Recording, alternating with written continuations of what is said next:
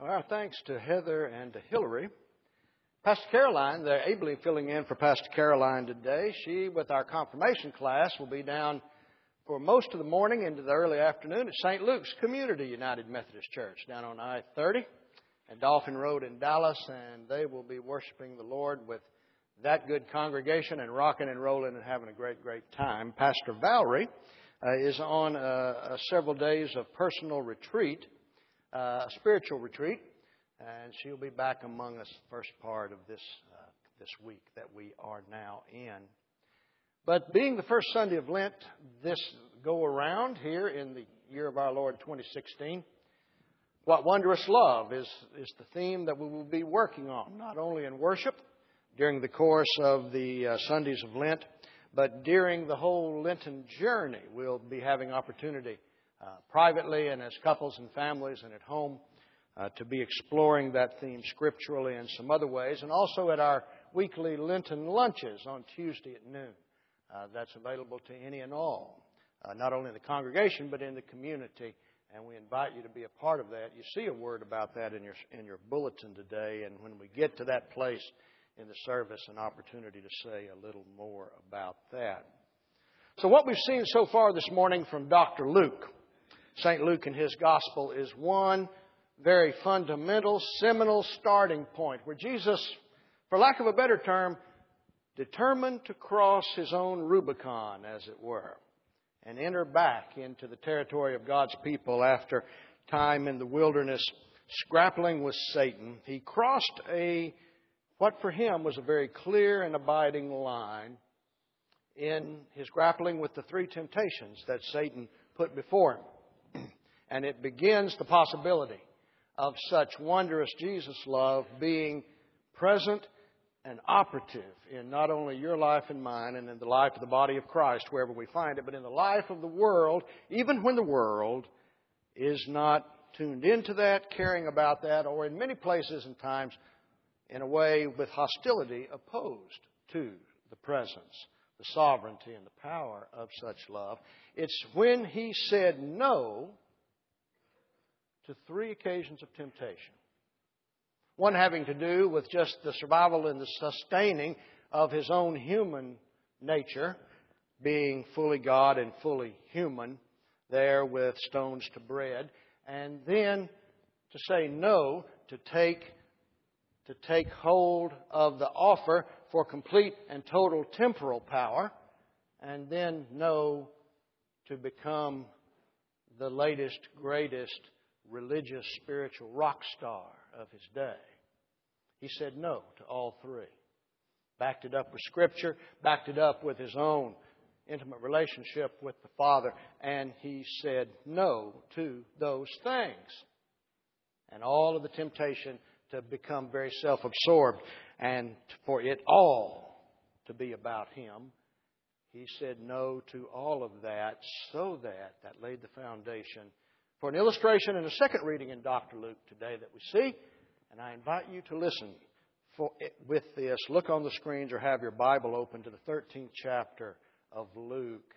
And would you listen for the Word of God beginning with this remarkable narrative in verse 10 in Luke 13. Now as Jesus was teaching in one of the synagogues on the Sabbath, and just then there appeared a woman with a spirit that had crippled her for 18 years. And she was bent over and quite unable to stand up straight. And when Jesus saw her, he called her over and he said, Woman, you are set free from your ailment. And when he had laid his hands on her, immediately she stood up straight and began praising God. Excuse me, verse 14. But the leader of the synagogue, indignant because Jesus had cured on the Sabbath, kept saying to the crowd, There are 6 days on which work ought to be done. Come on those days and be cured, but not on the Sabbath day.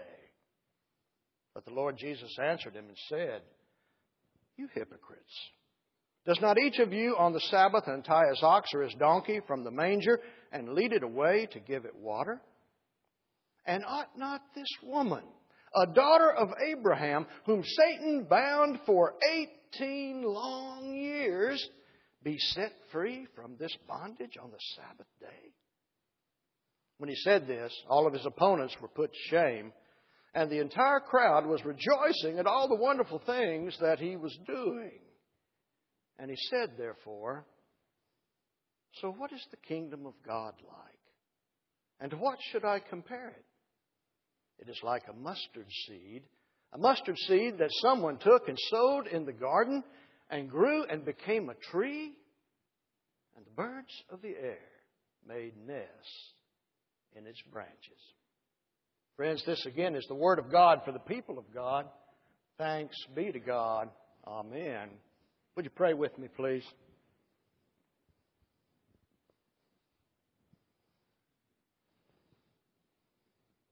When small acts, O God, from big love, Jesus' love, Jesus-filled love, where they lead. This morning, Lord, we come before you. We come before you ready to take that Lenten journey, these 6 weeks, to Jerusalem, to the cross, to your resurrection, to all of the events that name us and label us and define us and call us and claim us from those activities, those happenings of the last week of your earthly ministry, Holy Week. We come ready to start that journey, each and all of us, we pray. And so we ask for the power of your Spirit here this morning as we consider under the banner of what wondrous love. What wondrous love. This place in Luke, this woman, Jesus, the synagogue official, and where we find ourselves in the story. May all of these things this morning come to us and teach us and lift us up and edify us, convince us a step or two or three further in our growth in grace in you. So may the words of our mouths and the meditations of our hearts now be acceptable in your sight, you, O Lord, our strength and our Redeemer. Amen and amen. Truly was a remarkable thing. Truly is a remarkable thing. When Jesus re-enters the fray and really begins the essence of his ministry after saying no to making it all about himself. He says no to all of that, so that he may be all about doing the will of his heavenly Father, so that it can be all about extending the mercy and the compassion and the truth of God into life in whatever way it needs to come, so that when it does arrive in those lives, it is redemptive and it is healing and it is saving and it is transforming, and it is not afraid to challenge the assumptions of the day, even in church.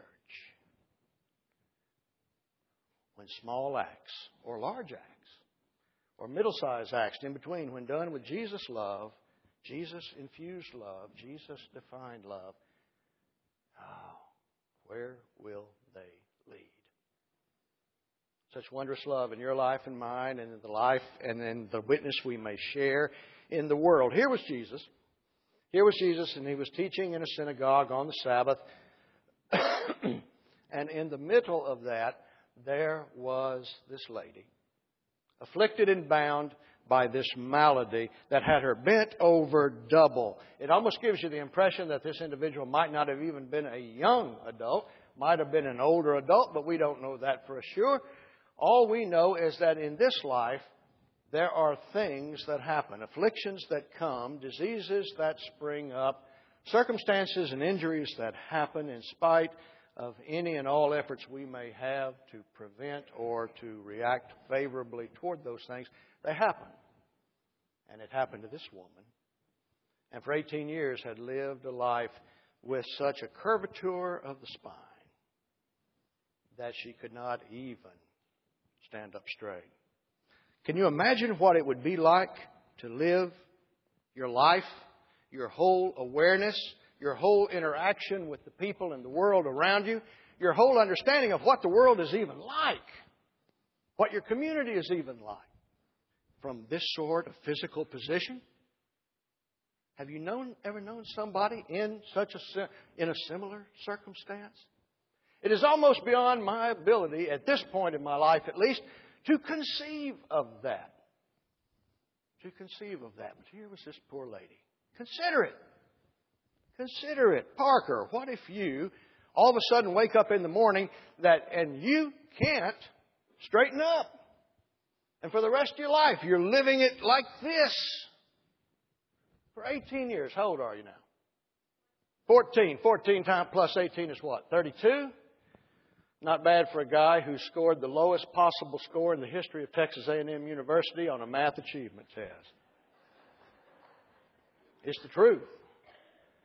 18. What if for 18 years until you were 32 years of age, all you could do was do the best you can in living life as Parker is intended to live it, with love and with grace and with capability and with joy and with energy and all of that, but you have to do it just like this.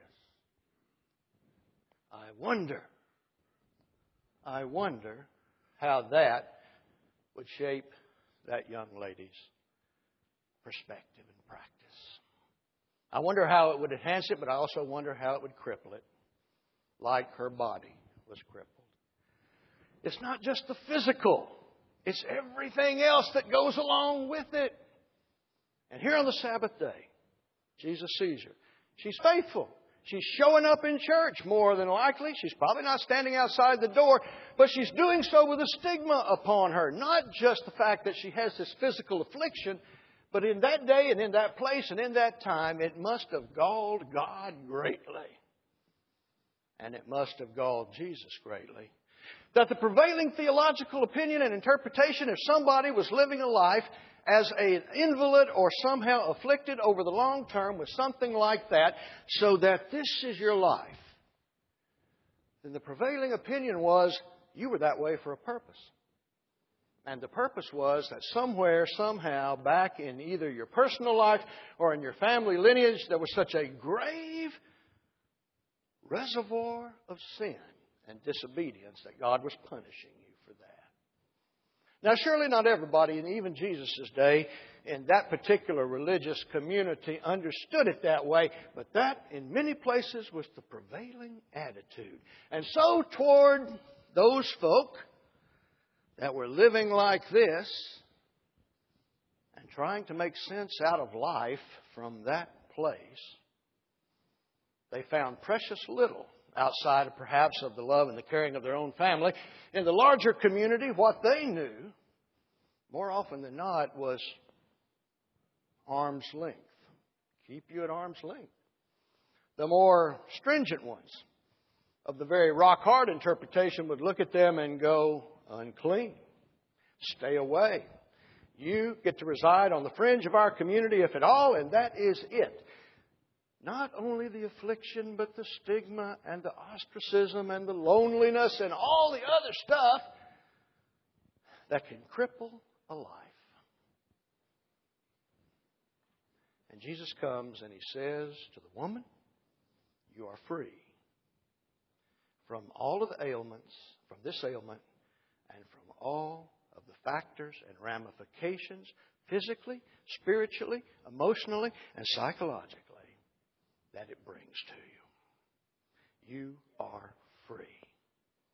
Now, to me, it's just an amazing thing that in St. Luke's narrative here, that almost instantaneously, as this lady stands up and she is straight, Parker is straight,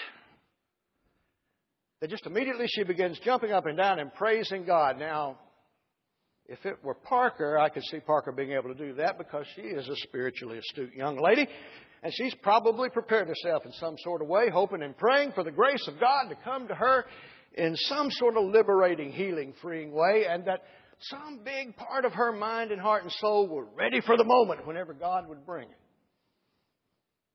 But I'm not sure Clay Womack would have been. I'm not sure Clay Womack in that first moment would have been my first reaction.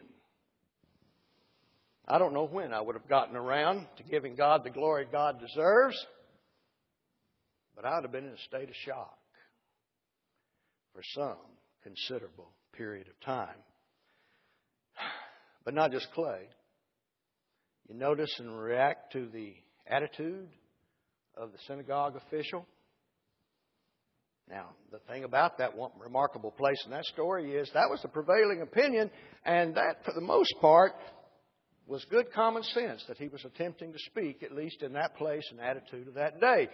6 other days you can show up and God has the opportunity to heal you, but on the Sabbath day, no. You can get healed anytime on the other 6 days if God wills to do it. So on the Sabbath, don't have those kinds of expectations and don't be seeking that kind of stuff. On the Sabbath, it's not about you, it's about God. And to that, Jesus says, precisely.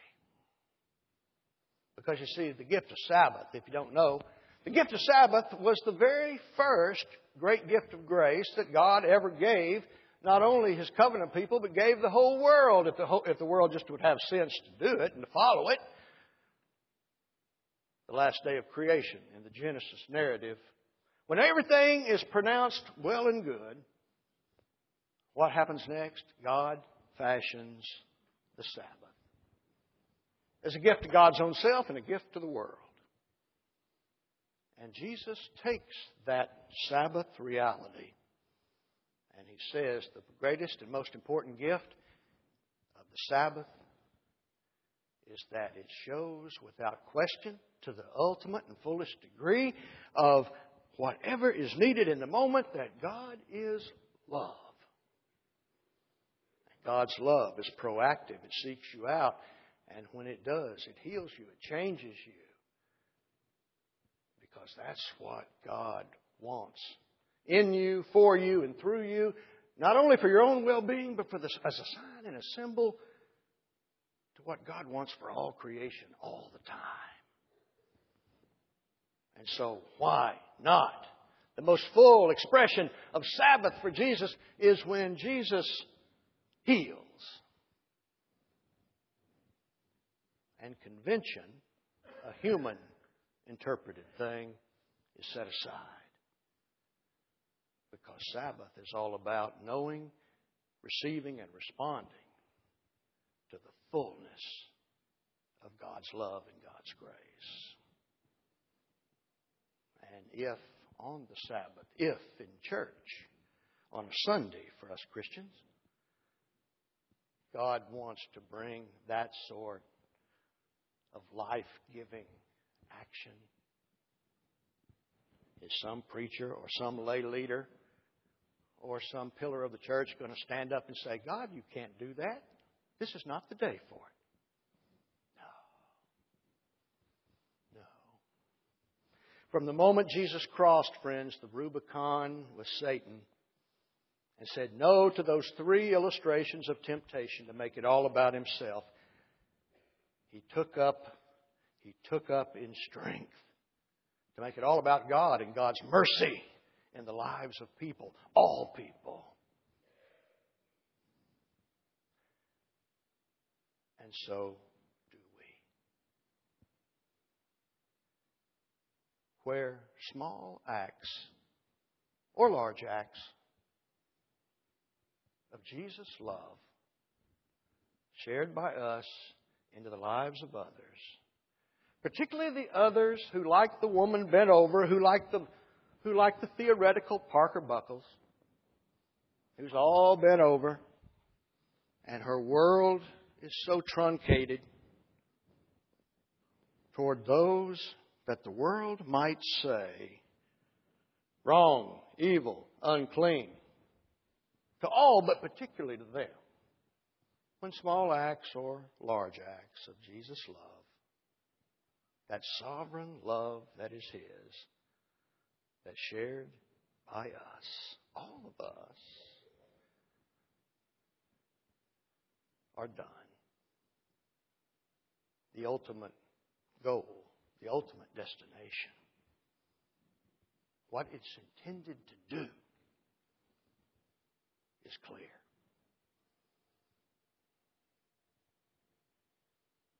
Isn't it?